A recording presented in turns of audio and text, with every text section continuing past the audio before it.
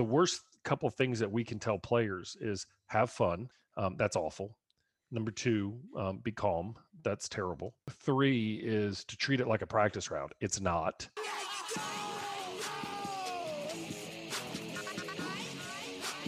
And welcome back to another Park Train. My name is Evan Singer. We got Mr. Matt Cermak here. We are your hosts. What's up? Matt, are you fired up right now? We're always fired up on the train.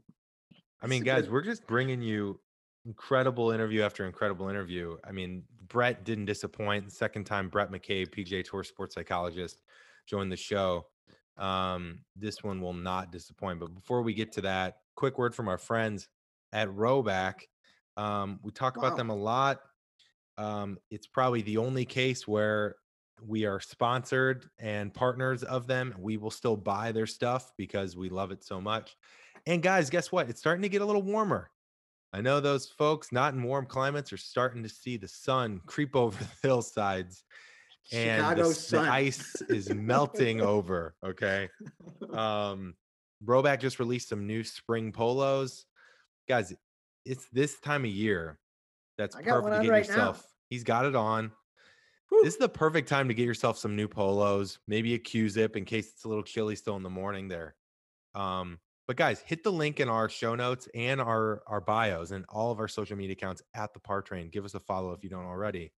Click those. It's always there. You click that link. No need to enter a promo code. It'll auto apply in the cart, 15% off your first order at rowback.com. And who doesn't want 15% off? You know, I mean, come on. Who wouldn't? I mean, wake up.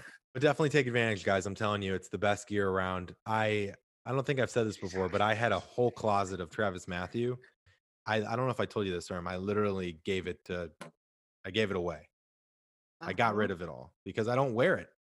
The collars fade. They don't stay up. Yeah. I mean, so they're old news. Yeah. All right. Let's talk about Bhrett McCabe, as I said, sports psychologist. What did you think, sir? What was your main takeaway? He's great. I think we were saying it off air. He's like Sean Foley in the sense he just wants to be in the battle with his players. Yeah. And he's got some of the top guys out there. Billy Horschel, Brian Harmon, who just played great at the players. Yep. We talked a lot about the players. But you know what was cool about this episode, Ev, is he talked about his game, right? And he's a good player. And he talked about, doing as one of the best, sports mental coaches out there, dealing with his own battles, right? And how he internalizes and what he focuses on and how he takes his experiences. So oftentimes you're not going to get that side of a sports performance coach, right? People think they've got to be experts, all the time, even with their game. And it's not the truth. Golf is so difficult and complex. And yep. A lot of great tour talk too. So no, it was a great episode. I just really love his style, his delivery. He's got that intensity. It's cool. Yeah. Yeah. I think it's my main takeaway was, it's funny, Matt. Every week we see examples of it, right? Brendan Todd, who we've had on the show, makes an ace on 17. The next day he hits a shank into the water. Like, I think it was one of the best players in the world. And we see that. We see Tiger be the best, and then we see him get the chipping yips. We see Trevor Immelman win the Masters. He never wins a tournament again. We've seen so many examples of the best players in the world struggle. And I think one of my main takeaways is just remembering, like, if this game was easy, we'd all be plus handicaps. The best players in the world would win every week. Like, it's not easy. It's the hardest game for a reason. So I know we talk a lot about expectations. We talk a little bit about it here, but I think Bhrett talks about expectations in a different way. He used a lot of great analogies, and I would just encourage everyone to listen to the end because I think it's a great reminder before you play next of, like, we probably think we're better than we are, and we're probably not giving ourselves the best opportunity to hit good shots by not having a high level of intention and even focusing on what we're trying to do. Right? He described it as driving a really fast car with no braking system. Constant theme too. A lot of people we were talking to about the power of vocalization. He talks about that in the episode. When you get over a shot, vocalize it. It does work. Great episode. it Yep. does work, as it turns out. All right, So- guys. Well, as always, Matt, what's the most important thing to remember? Just enjoy the ride. I mean, that's it, Enjoy right? the ride, guys. Get out there, enjoy the ride, accept the bad ones, Keep embrace the the good ones. keep the reviews coming too. Give us a review on Apple Podcasts. Give us a follow on Spotify. Subscribe on Apple, iTunes, all of it. And give us a follow on social at the Par Train. And guys, Tweet us. we got some fun stuff coming for you soon. So keep your eyes peeled. All right, guys. Stay healthy, right. stay well, take care. Enjoy the ride. Later. Sports psychologist on the PGA Tour, Bhrett McCabe. Welcome to the show, Bhrett. We're excited to have you back. Hey, I'm glad to be back. Must have done something right to be invited back, or fixing problems. So what are we doing here? You were a fan favorite, so Little I'm bit sure our listeners are gonna be excited to have you back. Bhrett, before we Sweet. dive into asking you about different things and talking a little bit about your game, I actually wanted to start you off with a quick story, Mhm. and then I want to get your take on it because this story is actually I've been wanting to tell this on the podcast for a while. I was waiting for this interview with you, and I want to get your take on it as kind of a jumping off point. So Okay. recently, I don't know if you ever played Aviara in San Diego. Yes, absolutely. I have So- actually. So I got to play it for the first time a few weeks ago. I was lucky enough to have two good friends that are not from Southern California. I'm from St. Louis originally, both be in town for something, and we were able to play together. Mhm. We haven't played together in probably 20 years. And so I paid a lot of money to play there, right? Two really good friends. Shouldn't have had pressure on the line, but one of them is a member guest partner of mine. He's a scratch player, played in college. And I historically have struggled over the years not pressing when I play with him because it's the classic example of you want to show your friend how far you've come, right? You want to show them how good you're playing. And it's interesting, as I started playing this round, I kept telling myself to let go. I was playing with this new swing feel. And you know how pros will say, yeah, it's translating to the course, but I haven't played with it under pressure yet. This was Mhm. kind of my first pressure moment for me. And I just couldn't let the club go. And I Mhm. kept telling myself to let it go. I couldn't let it go. Then I got upset at myself for not being able to let it go. And then on top of that, you think about things like, well, I have my own mental students. We talk about the mental game on the podcast, and you start to go in a negative spiral about being a mental coach and not being able to break out of that spiral. Mhm. Right. And so I realized, wow, this is a really great learning because this probably feels similar to how either one of my players feels or how average players feel, where changing your thoughts doesn't feel like an option in the moment when you get into a negative spiral. You just can't break out of that funk and that negative energy, right? And so that's what made me think of you again and think, you know what would be really fun and relatable for people is to talk about being a mental coach and your own struggles on the course.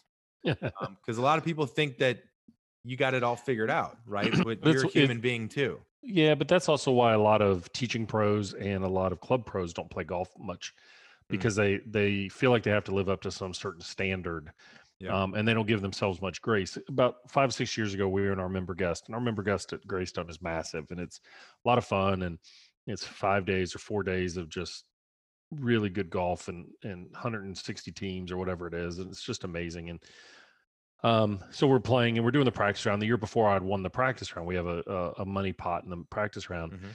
And so, I've been playing really well and expectations were up and blah, blah, blah. And I go out there and I hadn't been working a whole lot. Well, people didn't know what I did very much. My friends did, but not guests. People wouldn't connect my name and stuff. And so I that day I had like 5 plug lies and bunkers during the practice round. I got so mad on the last one. I quickly returned my sand wedge to the ground.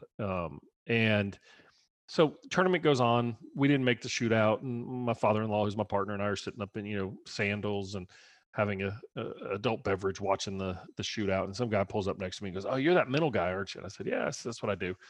He goes, "Man, I heard about what you did in the practice round. I mean, shouldn't you be better at that?" And I was like, I'm not here to work. Um, I felt like saying, "What do you do?" And "Oh, I'm a financial planner." Well, you're overpaying for your shoes. You're an idiot. Okay, but That's what it is, right? We judge ourselves, and being a coach of any kind is different than being a teacher. I had a coach on tour the other day. We were talking about something, and he said, a player who's now coaching came up to me and made a comment like, "Well, I've got a better advantage of you because I've played." And he said, "Yeah, I get it." He goes, "I'll never replace your playing time, but for the 17 years you were playing, I was studying swings and coaching every player that I possibly could." So, we shouldn't look at our cardiac surgeons at what they eat. We have to look at people's expertise, and I think we put a lot of expectations on ourselves to implement what we know. Sometimes we carry what other people feel, but at the end of the day, we still are playing a game that is very challenging and very difficult, and we hold ourselves to unrealistic expectations and standards, and they make it very difficult for us to perform, um, because what happens is all that is drama, all those expectations, what other people think, trying to control thoughts, all that's drama. Right? What matters is, can I get to the level of intention I need to do to execute the shot in front of me? That's it. That's the data. The drama is what it means. The drama is who's in our group. And some drama does impact us. I mean, the worst couple of things that we can tell players is have fun. Okay, that's awful. Number two, be calm. That's terrible. Because Hogan did whatever. Um, Three is to treat it like a practice round. It's not.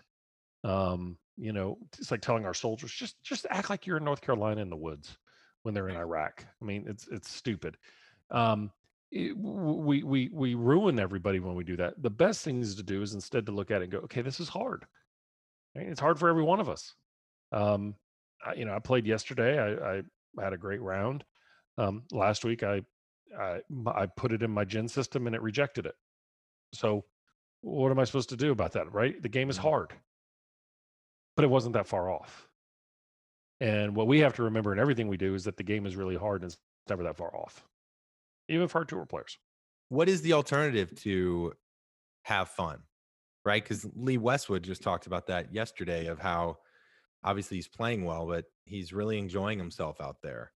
Well, we Again. can enjoy ourselves, but not go out there with the whole idea to have fun. I mean, we can enjoy the journey. We can enjoy the challenge. I mean, there's a lot of my good friends that enjoy going in the gym and feeling like they're going to puke, right? That's not fun to me.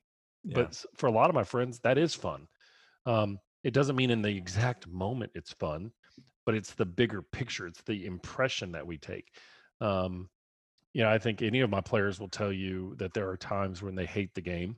They literally will sit down and be like, I'm not enjoying the journey. I'm not enjoying the grind. I'm tired. I'm worn out. I'm frustrated. I feel like the game is hitting me back and punching me harder than I want to do. And there's other times that people love to get that gurgle in the stomach going, and they love that feeling of being in the hunt. I think the thing is, we can play well with both fields. We don't have to have fun to play well. We can do our work and look back and enjoy it. I mean, I think Justin Thomas, after the players, will look back and say, "Boy, that was fun." Probably on Wednesday, it wasn't having fun. We talk about the players, and obviously JT winning and Bryson last week at Bay Hill, but everybody's talking about Westwood, right? And Evan just mentioned him, but he also talked about at Bay Hill that he just is at this point again in his career, he just doesn't care where the ball goes.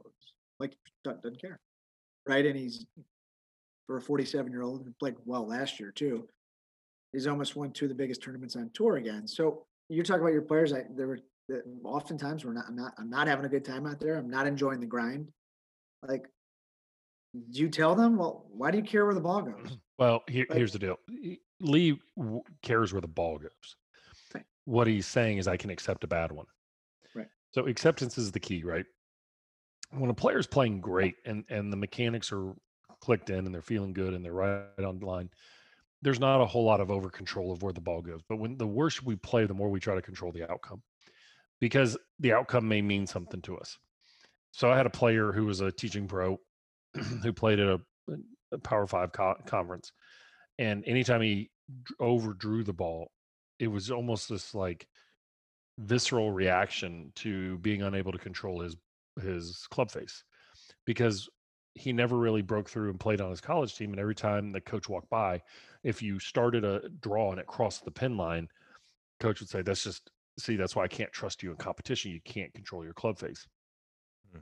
And so for him, it was an overlearned experience as to why to do that. Now, completely stupid, to be honest with you, because he'd hit it 5 feet left of the hole and he'd be upset. I'm like, my God, it's 5 feet, like good enough, right? Right. So that acceptance is critical. What happens is what we normally do is we attach our emotions and our values to something. What the shot means is Right. attached to something that we're doing. And what I think Lee, or really it was Rory, when he won the Players 2 years ago, that he talked about his 5 Ps, right? Patience, persistence, purpose, whatever they were. What he was saying is all I can do is control what I can control, right? That's all I can do. Where the ball goes, I'm not necessarily in control. And there are some days where it's just a tad bit off and the ball's going to be sprayed a little bit. We don't shoot rifles, we shoot shotguns. And we have to realize that, in that, when you're watching, Brendan Todd, who I love to death, a lovely guy. I love his coaches. I love his mental coach, Ward. I worked with Brendan one time, long time ago, when he was in his really bad way. He shanked it on 17 the other day. Saw that. Okay. That's very nice. Yeah. Yeah, listen, we look at, these are the same fans that sit in the stands when a guy misses a field goal and go, like, God, how can you do that? I was having a conversation with somebody this week, and they're like, I just don't understand how somebody can shoot a score like that. I'm like, well, you're not in it. Like, you're not in it. Like, it is hard. Yeah. And there's a fine line between being great and sucking. And it's a very fine line. It's not that far off. We're it's just outside of our reach. Yeah. Well, it's interesting. We've actually had Ward Jarvis on the show. We've had Yeah. Brendan on the show. Love Ward. And they're just, what a great, we could go on forever about BT and his story. Mhm. But it's interesting to hear you talk, and then Evan kind of talking about his game. But for me, so I played in college, and what I had found at times in college, and even still today, is if I have a bad warm up, and on the first couple holes I hit something really bad off the tee, a high right, or God forbid I hit something left, but if I do it, because you talk about, that's not controlling the club face. I often find myself going into knockdown mode. Like, I've convinced myself I am flawed today. I don't have it. And I'm just get into this grind mode, and I can't convince myself that I do have it, that I can cut it loose and I can hit that, I can, take that aggressive line off the tee. Talk through that, because, you don't get attached to outcomes, but you find yourself getting really attached to feelings, and you get yourself in this. I'm just trying to get in the clubhouse kind of deal. Yeah, but what happens? So there's a great book, and it's essentially a psychology and behavioral economics textbook, but it's called Thinking Fast and Slow by Daniel Kahneman. Daniel Kahneman's a Nobel Prize recipient for his work in economics. He's a psychologist, and he does a lot of work on game theory, and does a lot of work on a concept called loss aversion. And essentially, and the example that I use today is, if we went to a blackjack table, I gave you $100,000 cash and said you had to put half of it down on one hand of blackjack, you would do it because you got no alternative, right? It's like, all right, so you do it, you go in and you lose that hand. You've just had a loss. 90% of people are going to take the money and walk. They're not going to sit and play. They're going to take part of that money and put it in their back pocket so they have a safety net, right? So they're mitigating their losses. And why we say, oh, that's really smart. The truth of the matter is, most players, the best players in the world, are willing to go to zero, because no one ever thinks, how much can I actually win? Everybody's thinking, can I leave here with this? I've already got this money in my pocket. I've got whatever. And the reason for that, as Daniel Kahneman talks about, is that the brain is conditioned to protect against losses. We can't forget, right? We often talk about physical loss or things like that, but one of the most just crushing losses is ego loss, confidence loss, shame, embarrassment, right? That's massive. So when we have one of those, it's those things that we have to be willing to go to zero in order to have the big paycheck. And I think the interesting thing is, when I ask that to my tour players, if you say $10,000, whatever, can you do it with $2 million on the line? Can you walk away? Patrick Harrington said something years ago. He said, American kids, he was making a generalization, but it was worth it. American kids on tour would rather be 30th in the field all week and then surge and shoot 9 under on Sunday and get in the top 5 and think that's a victory, as opposed to the kid who's in the lead all week and then spits the bit and comes in 10th. They'll see that as a failure.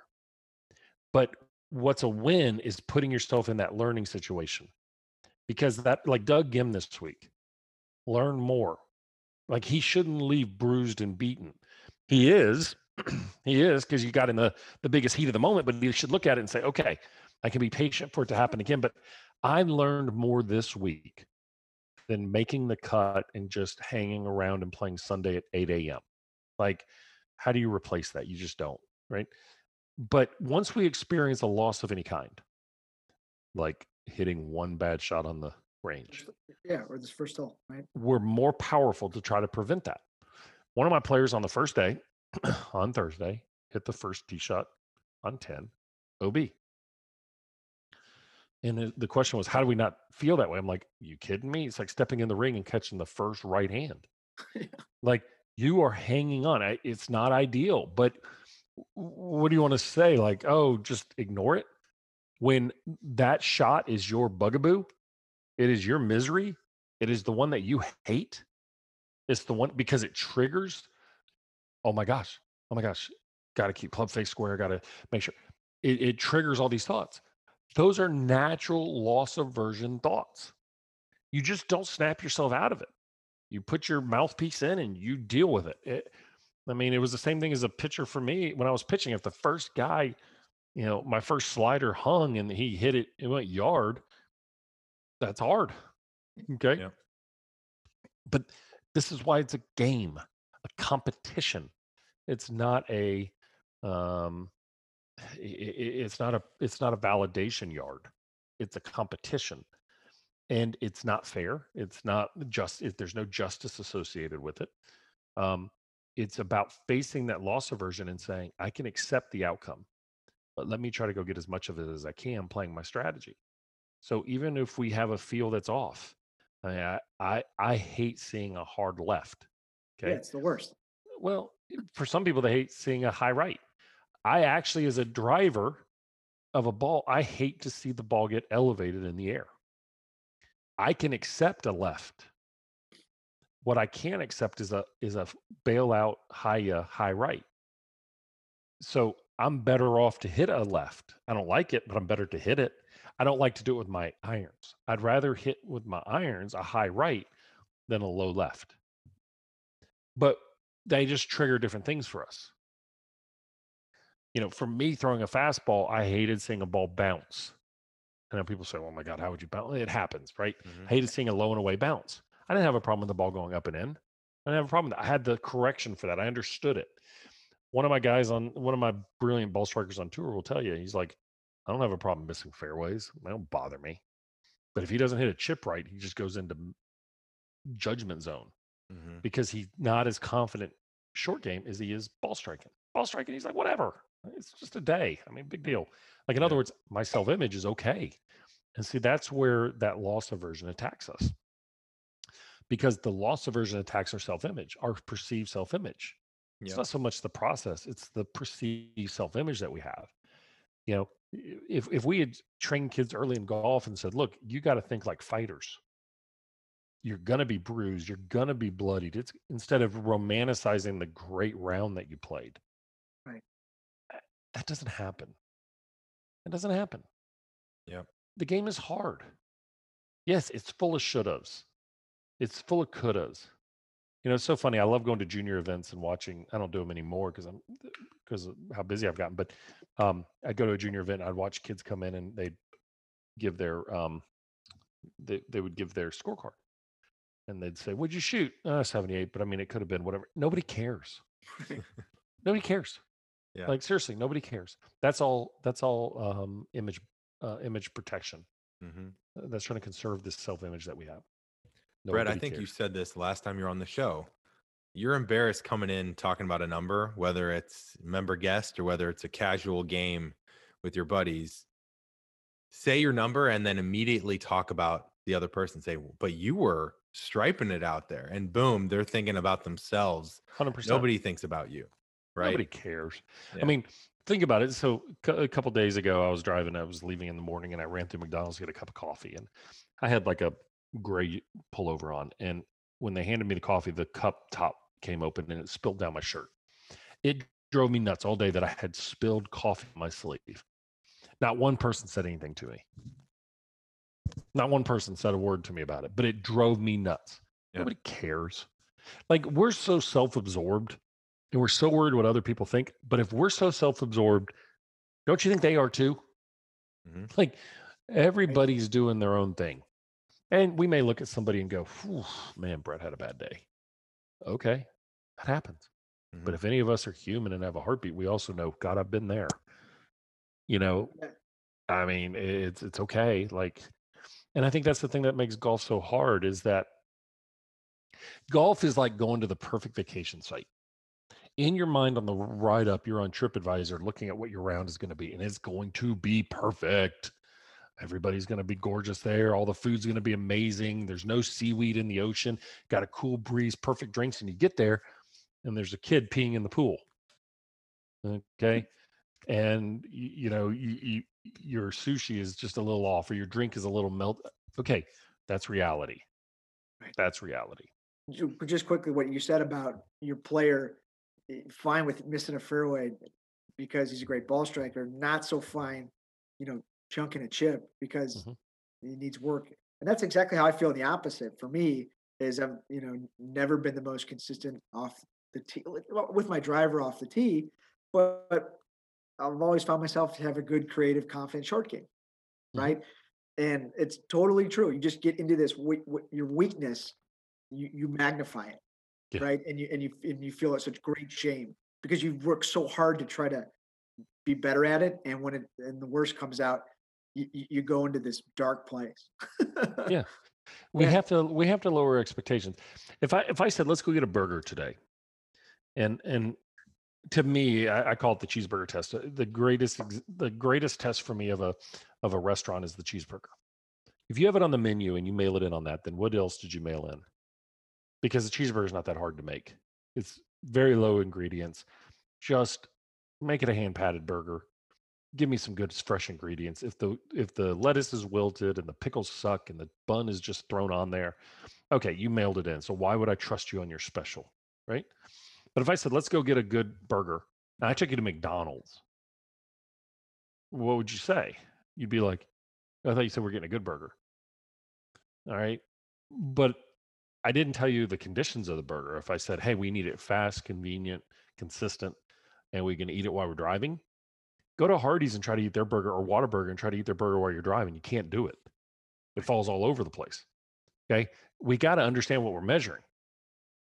If I said, hey, look, we're going to go get this kick ass burger, I'm going to take you to my favorite joint, and it's going to be, it's going to take 25 minutes to make. But I told you on the front end, you'd be like, sweet, I got 25 minutes. If I said we got literally 8 minutes to go through a drive through and get a burger, McDonald's is the go to place for that For sure. because it's not hard to eat while you're driving. We have to understand what we're measuring on expectations. It's why when people, and this is what I love, people will say, I'll ask a new tour player, where do you like? Oh, I love to play the US Opens. Well, why? You know why that is? Because They know it's going to be hard. it's Yeah. it's tough, and yeah, I they'll mean, go grind with the best. yeah, I mean, Doc, I just really struggle when I go play like Palm Desert or something like that. I mean, I got to make 26 birdies or whatever. It's like, okay, so what's happened is now you've made the easy hard and the hard easy Right. versus, hey, that Palm Desert could be just as hard as the US Open. The difference is you give yourself a margin for error at the US Open. You don't give yourself a margin for error at Palm Desert. Despite the fact that in Palm Desert, when they replay La Quinta, there was no reason why they couldn't go out and shoot 61. I mean, the Sawgrass was the same way. I mean, you can shoot 7 under there. and move up dramatically. It was a very fine line. You got in the right zones, you got in the right spots, you kept the ball in play. Boy, you could go low. It didn't happen for everybody, but it's amazing how and walking that golf course. I know it doesn't. Those guys put up some big numbers or some good numbers. I'm telling you, that golf course was difficult. Mm-hmm. Okay, it was really hard.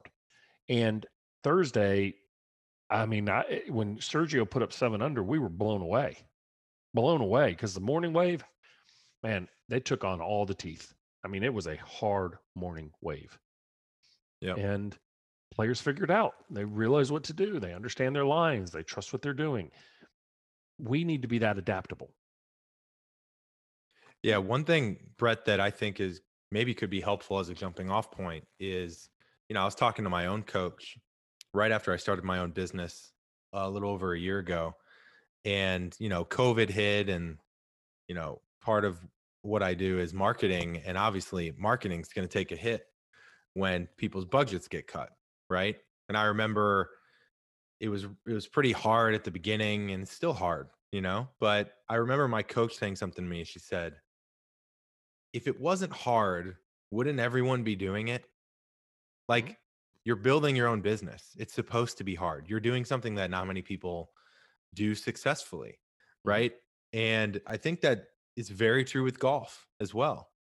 Like, because I think what you described with one of your players, I have felt many times, and I felt it even more intensely after doing this podcast for 4 years, is if you want to talk about self-worth, like Sean Foley said on our show, like, it's real. You can't tell a tour pro that it's just golf, because golf is their identity. Golf is everything they've ever done. Correct. So their self-worth is being tied to everything that they're doing. So how can we break out of, and maybe the quote my coach told me is one way to do that, but how do we break ourselves out of this? We're putting so much time in, putting so much work in, so much effort, and a lot of times you don't see the results, and that's tough for people. Oh, it's hard. And I could give you the whole thing of trust the process and just invest. That rings hollow a lot, right? But why are we so arrogant to think that our effort always has an immediate return on investment? Like that's an arrogance if you think about it. Because I'm that good that I've done the work that it needs. It doesn't go anywhere. So what to me the hard thing is that the hard thing is to do the work without any knowing return. It's more than delayed gratification. It's doing it to help improve me without knowing that there's a result to validate it. That is hard. That is hard. Because why do we actually do the work? If we do the work to play better, okay, then we are going to be frustrated. But I'm also not naive to think, oh, I'm just going to do the work because it feels good to sit out here and chop wood. Like, I chop wood so I can put wood in the fireplace to burn, like everything has utility associated with it. I think why do we do things like what? It's why I call it Suckville, right? And I was listening to the PGA Tour Live podcast, or PGA Tour Live, while I was in the car yesterday, and one of the announcers was talking about the Greek mythology case of, I don't think it was a god, but I think it was the son of Zeus, Tantalus, and he said he was summoned to Hades by Zeus because he challenged the gods on the gods level, and he was summoned to stand in a pool of water just out the reach of the grapes. And he was so thirsty, and every time he bent over to drink the water retracted, and every time he reached up to touch the grapes, the wind blew. That's what we live in our game, right? And it's a mind-numbing thing. I mean, I love it when somebody, and I follow this as my own game, right? Is you hit this perfect booming shot, and it comes off so good, and you hit it to 6 feet, and you're like, "Oh, I got to validate it. I got to make the putt." It stands alone. Golf is the ultimate biathlon. What it takes to putt and what it takes to hit a shot are two completely different skill sets. It would have been different if we called it biathlons. But But it's it's getting your mind just unattached away from what you just did, right? And I mean, so often, like you said, you hit a great iron shot and you miss Yep. that short putt. That could be dead straight, but you've got an attachment to, like you said, to validation or getting yourself back on track. So often people say, "Well, I got that bogey back on 6." It's like, no, you didn't. The bogey's always no, you don't get it there, back. right? I mean, it's on the card, right? Like You don't didn't, save par. you You don't didn't save par. You made par. right. I love it when people say my short game saved me. That's why you have it. Like the game never follows the expectation of what we think, and that's the issue, right? Is our expectations. Why is it a player who's sick or not feeling well is does well? There's no expectations. I'll stand on the range and I'll see a guy flushing it. And I'm like, oh crap. Because the hard part about that is now they're going to start thinking it's just like me coming out of the bullpen and I had it all going perfectly. It's like, oof. And so, it's a really weird thing. I mean, I don't want somebody walking off the range and clunking it, Right. but it's like, why don't we just go forward? There are different days. Mark Blackburn, who's one of my dear friends, who's a National Teacher of the Year in the PGA of America, teaches Max Homa and Ches Reavie and a bunch of really good players. He calls it the ABCs. He's like, when a player's leaving Tuesday or Wednesday with his A game, watch out. You got to be more disciplined. You got to be more patient. You got to really manage it. They've got their C game. We're all panicking as a coach, right? But great players take their C game, make it a B game. Great players make their B game an A game. And the best take an A game and don't expect to have an A+ game. They realize the challenge that they have. They realize that they got a super fast car this week and they got to be disciplined in their decisions. I always say this, that great pitchers never really want to feel strong. They want to feel a little hurting because it keeps you from feeling like you need to overthrow and your body gets ahead of yourself. Those are all expectations. And a player comes off of a great week, they think they're going to go do it again. They're not. It's like walking into Vegas and thinking you got it figured out. You don't. The odds do. And golf is a game of odds. Put the ball in position as much as you can. Let's see where it goes from there. So Bhrett, talk us through. You've got a player who wins or has a top 5 or has a great Sunday at the Players, and he's coming in this week and he's feeling good. He's striping on the range. What are some of the things you're focusing on to make him more disciplined and strategic so he doesn't drive this fast car off the tracks? Well, what I'll tell him is, and exactly what I've told him is, hey, you're doing amazing stuff right now, but let's not play the 72nd hole before we get through the first hole. Okay. You've done the work. The work's in the tank and you're really dialed in. The risk is that we expand our mind. We don't have clear intention of what we want to do. And we don't have clear acceptance. This is a challenge to be really disciplined. You're doing great work. So let's win. We've won that game. Okay. We're prepared. But now we got to go out and play in a golf course. I mean, I've had a player call me and say, man, I'm hitting it great. First drive gets buried up underneath the lip of a bunker. Hit it 10 yards further than he thought because he's catching it on the dime. It happens, right? It happens.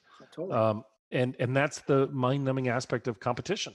We never know what it's going to do. And instead, we just got to say, look, I know I'm feeling good. I got to be patient. Let me play 8 holes absolutely perfect and be even par. Well, there's one of 2 ways to look at it. You haven't taken advantage of your opportunities, or it's getting ready to turn. Yeah, which putts just aren't dropping. Putts aren't dropping, or you're hitting it good and you're always kind of got a side hill, right to lefter coming down the hill. You're not going to free up and hit a lot of great putts that way. You hit a great, one of my guys at Sawgrass on 16 had been struggling and finally caught a perfect iron, hits the middle of 16, rolls off into the backwater.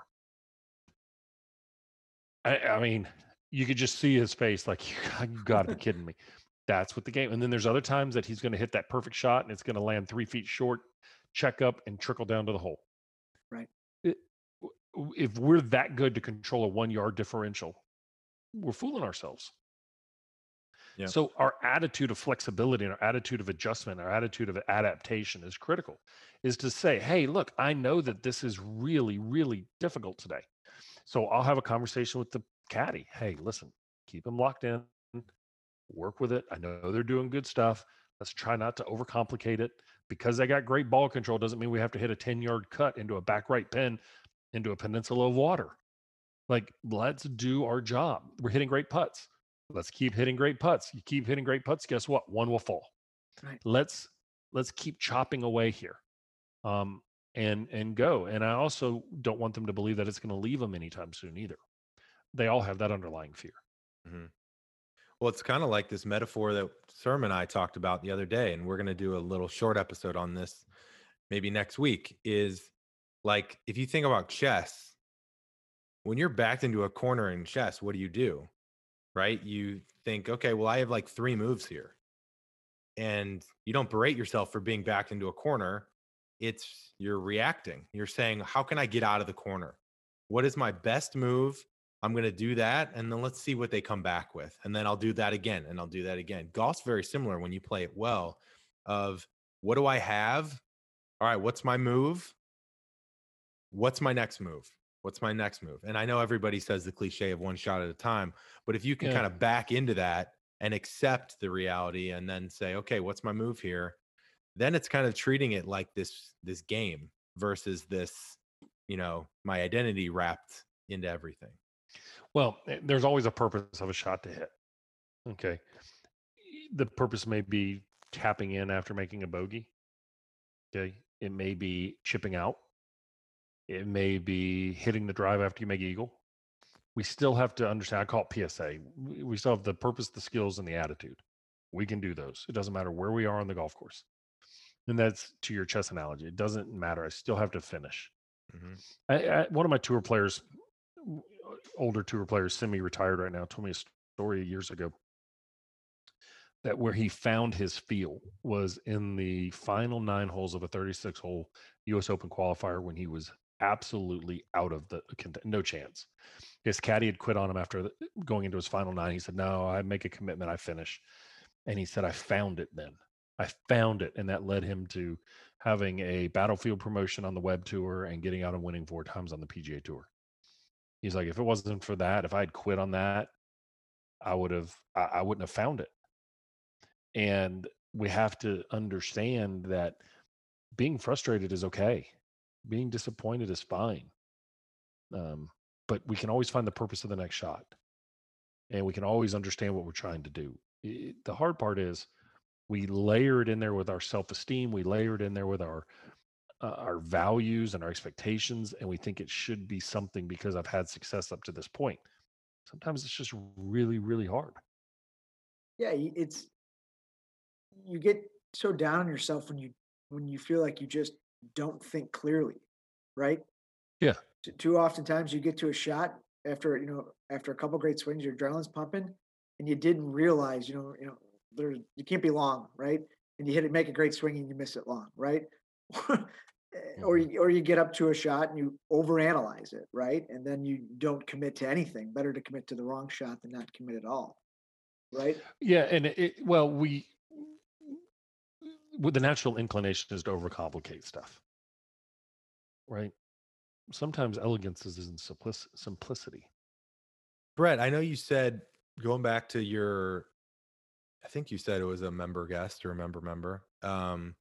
You said you weren't working that day, but you still, I mean, you live and breathe this stuff. I'm sure you leverage it in your own game. What are some things that maybe you tell your tour pros that maybe you have to think differently about for yourself or for amateurs, or maybe some of your personal tendencies that you've worked on over the years as a player? I think the one thing for me is I got to have a clear intention of what I want to do. And when I'm hitting shots and I actually verbalize the shot I want to hit out loud, I'll say it out loud. I want to aim it at that tree. And my member partner, we play with all the time. And he's like, sounds good. But when I do it, my focus is clear. It funnels. I call it the funnel of focus. It funnels in there beautifully. Um, and I execute, but I break down sometimes too. I'll get caught up on something else. I'll be laughing about something. I'll be checking scores on my phone, and I'll break it down. I'll walk up. Oh, let me just go ahead and hit this 8-iron down there and lay up. And next thing I know, I'm in the right rough to a tough pin. I tend to get overly aggressive. I have no problem hitting the ball with some distance, so I tend to try to take on more. I've spent more time studying my wedges. I'm actually better on par fives with a wedge in my hand than trying to get there with a long club. Uh, because I did some statistical look, and I'm like, man, I'm actually pretty good with my wedges. So, I think I don't go through my process. I typically fall into a situation where I putt to not make a mistake. I went and did a fitting with a club manufacturer. I went to the home office and spent some time with them. And what I found was everything that I've been doing to put in play with my putter I thought was fixing a problem, was actually obscuring a strength of mine. And so I've changed my mindset on that. I'm actually a pretty good putter. I think if you had asked people before, they would say, man, if you'd made more putts, your handicap would be plus. The reality is there's two factors in my game that matter. I got to drive the ball in play, and I've got to believe I'm a good putter. I put a new driver in my hand yesterday, and putted really well, and that's why I played well. And so, I mean, I think it's just you got to fight that. I mean, I want to play well. I want to have a good time. I enjoy what I do. Um, but we won the member guest a couple years ago. I came in as a handicap that was somewhat mistaken because I had been playing really bad for about 8 months. I mean, really, really bad. And I came in, and about 3 weeks prior to the member guest, I found it again, and we torched it. And I mean, Did you one get a nine letter? home. Did you get a letter? from No, because thankfully I'm a member, and they had seen my scores, so and they know. they That's know. good. I mean, it was legit. But I mean, I came in as a 6 handicap, and I shot 4 under on 2 of the 9-hole matches. People are like, my God. And I'm like, but you got to understand, I was so bad for so long. I went from Yeah. a 1 handicap to a 6. I mean, that takes some work. Okay. But it also takes some work to get it back down to where it should be. And so I didn't have time for it to come around. But I kept telling my father-in-law as my partner, I said, we're not going to win this. You realize that? Like, we're not going to win this event because there's sandbaggers, and there's, people get hot and all the other stuff. I said, let's just enjoy 4 days of playing golf together. Yeah. And we ended up winning it. And, it was fun, but I've got to play those same mind games too. I mean, I go to a good golf course. I usually start off really, really good, and then I fade over time because I get more aggressive and I lose discipline. Well, Ev, I know you want to ask a question here in a minute about handicaps and shots and the mental side of that in tournaments. Yeah. But real quick, you talk about vocalization. Like Bhrett, when I was growing up doing a playing lesson with my coach, I played my best golf because what's the plan? What we get over every shot. What are you doing? Mhm. High, low, fade, draw.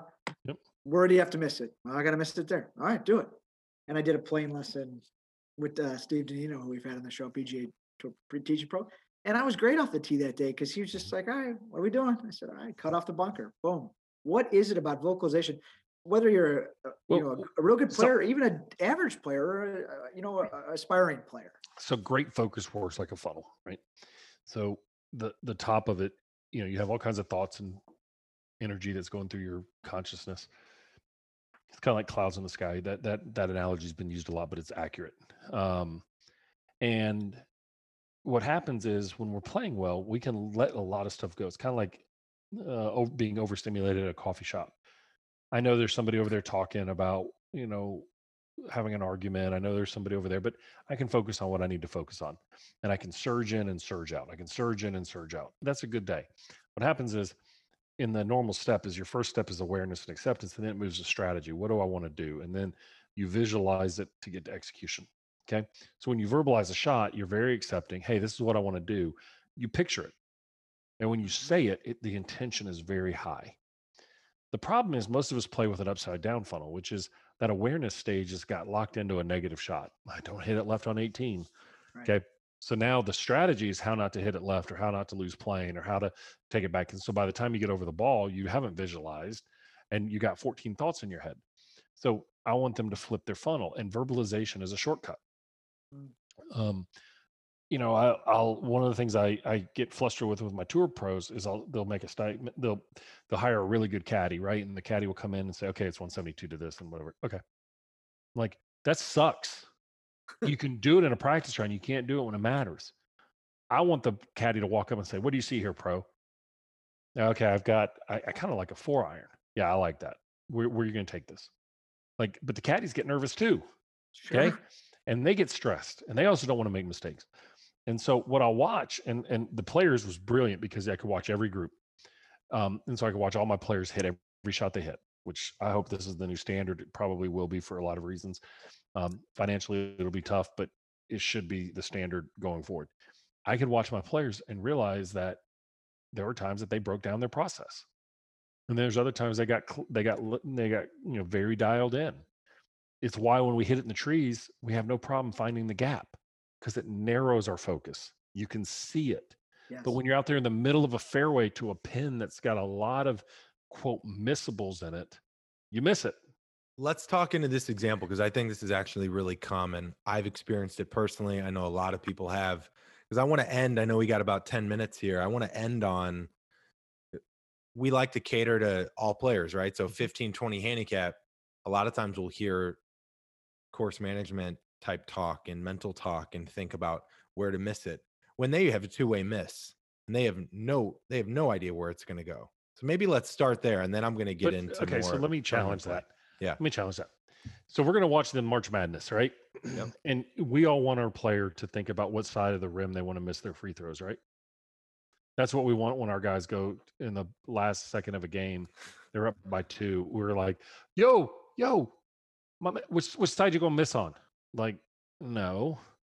We can have margins. Let's still hit our shot with intention. Okay. When we start living on where to miss, I mean, look, it doesn't take a rocket scientist to know when you got water in front, we don't want to miss short. Well, most AMs under club. By the way, one of the things I did this week too is I clubbed up all day long. I mean, I just was like, I'm tired of trying. I've got new irons in. I'm tired of trying to muscle every iron, and I hit some of the best, finest iron shots I've hit in a long time. And I just accepted it. But we fear long. We fear because it's going to be a really tough chip coming down. Hey, there are margins of which to miss. That's why I'm a huge fan of Scott Fawcett's work on Decade, because he looks at not where you can miss, but really where your margins are. Yeah. So if you got water short, and most clubs and most holes, if there's water short, there's a bailout area somewhere long. Very rarely are they going to punish you both ways. Okay. But it may be, all right, well, maybe it's long right and it's a middle left pin. Well, you know what? There's nothing wrong with hitting it at 25 feet. Like let's take away, let's maximize the margins that allow us to have some flexibility there. When we drive fast and we drive nice cars, they have great braking systems for a reason. Cars with great power have great braking systems. They have great handling.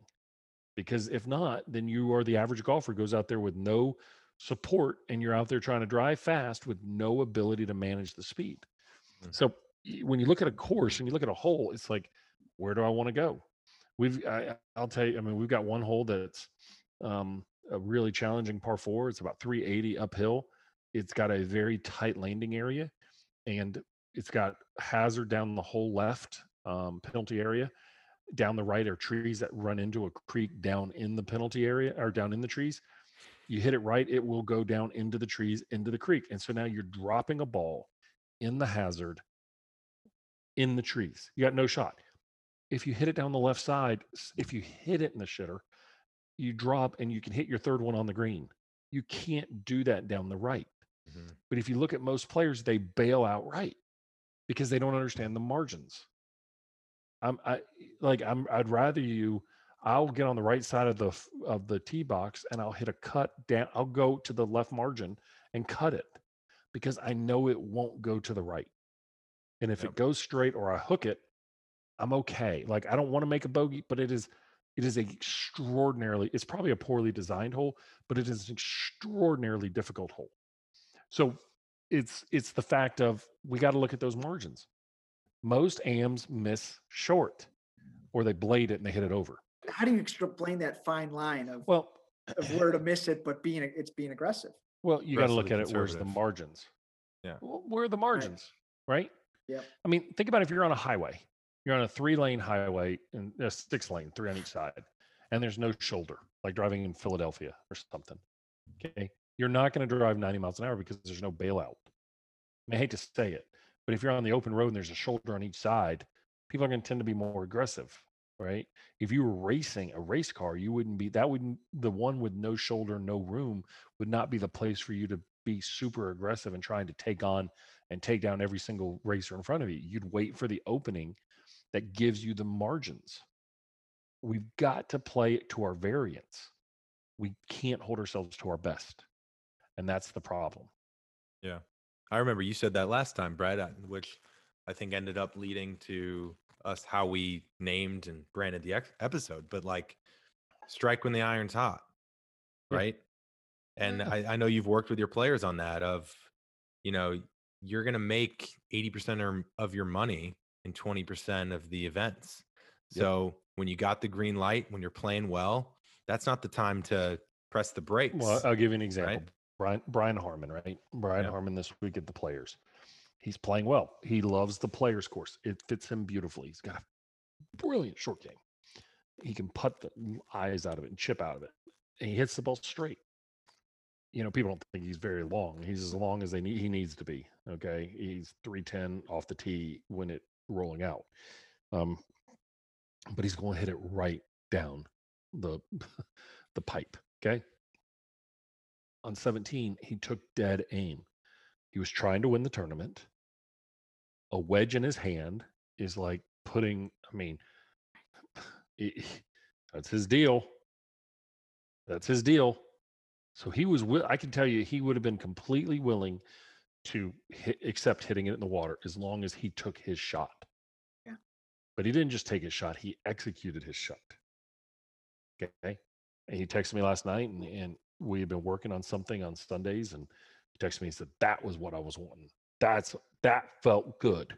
Yeah. Mm-hmm. He was willing to put his butt on the line and go for it. Yep. I love that. A little bit. And on 18 with JT, he was hitting the draw great all day, but I was sitting there with my brother watching the coverage. He goes, he's gonna turn it right to left. He's been doing it all day. I was like, man, I think he should just play a little cut over the water. And he almost, he nearly put himself, out of the tournament. But that's the difference between winning a tournament, because he did it on Saturday too and got very lucky. Right. But that's the difference between winning a tournament and not. I mean, that week he hit on 14 and he won. Yeah. I mean, there's some weeks that you do that, but you know what? That's his strategy. And he also knew he had 2 shots to spare. Yeah, he kind of lose. He did it. He was going. Yeah, he really only ended up having 1. But I don't know if Lee Westwood would have hit that shot and hit that putt. I mean, just because there's a big pressure differential. Totally different. Okay, so there's a whole lot to it. Just it's hard, and I think we all need to give ourselves a little compassion and trust the fact that there are times that things work and there are times that things don't. I mean, there are times that if I was going out to play golf today, I'd have to fight. Oh man, I'm man, it's like the best driver you have in the world has the word demo on its grip. Okay. As soon as you buy it and you tell all your buddies, watch this, you might as well go ahead and trade it back in for the next demo, because we've raised our expectations and we changed our process. Let's just stay disciplined to what we're doing, embrace and appreciate the moments that we're in, strike when we got it in our hands. Let's not play our misses. Let's play our shots. Let's go from there. Why we make the first 2 putts when we try a new putter on the putting corral, right? Mm-hmm. All right, last question for you, because I want to get this in for all the amateurs out there, Brett, and then we'll let you go. I find that the feeling of when you get a shot, you're getting a pop, right, is actually very similar to my experience with par 5s. Is I'm a longer hitter, and I've noticed, I don't have the stats, but I know just generally, I don't score great on par 5s. And I also feel a greater pressure come when I get a pop on a hole, right? Because especially as like right now, I'm a 7 handicap, my buddy's a scratch. I feel like it's easy to feel like the pressure's on you, because all you have to do is really make bogey. Nothing worse than a bogey when you're getting a pop. But see how you're already ahead of yourself. Right. So you're better to, instead of playing with all that. Like, look, if somebody's got a shot on you, it's like they tell you in match play, don't play the opponent. Just to me, play your game. I mean, how many times is somebody hit it in trouble and you're like, oh, I got this, and you hit it to 30 feet and they chip it up to a foot, Right. and now all of a sudden you're like swallowing your putter. Okay, play the shot in front of you. If you have a pop, you have a pop. I mean, I wouldn't tell you if you have a pop to try to hit 280 over the water. Okay, I would probably say, hey, let's play to your strength. But it's to me, like, play the shot in front of you. You have, more than likely, not to be a jerk, you have a pop because you make bad strategic decisions and you believe in your game more than you should. Play the game you got. It's like maybe you do have a McDonald's hamburger, but you know what? It comes through when it's needed and it has a purpose. So play the game you got. Love it. So, any final words or where people can follow you and find you? You just find me on social medias at Dr. Bhrett McCabe. Just find me there. And, I've got a system that I call the attacker model. It's online. If people are interested, they can download and watch it. It's really good. So let me know if you guys have any questions. Will do. All right. Thank Thanks you, as always, Brad. Love having you on. Cheers. Thank you.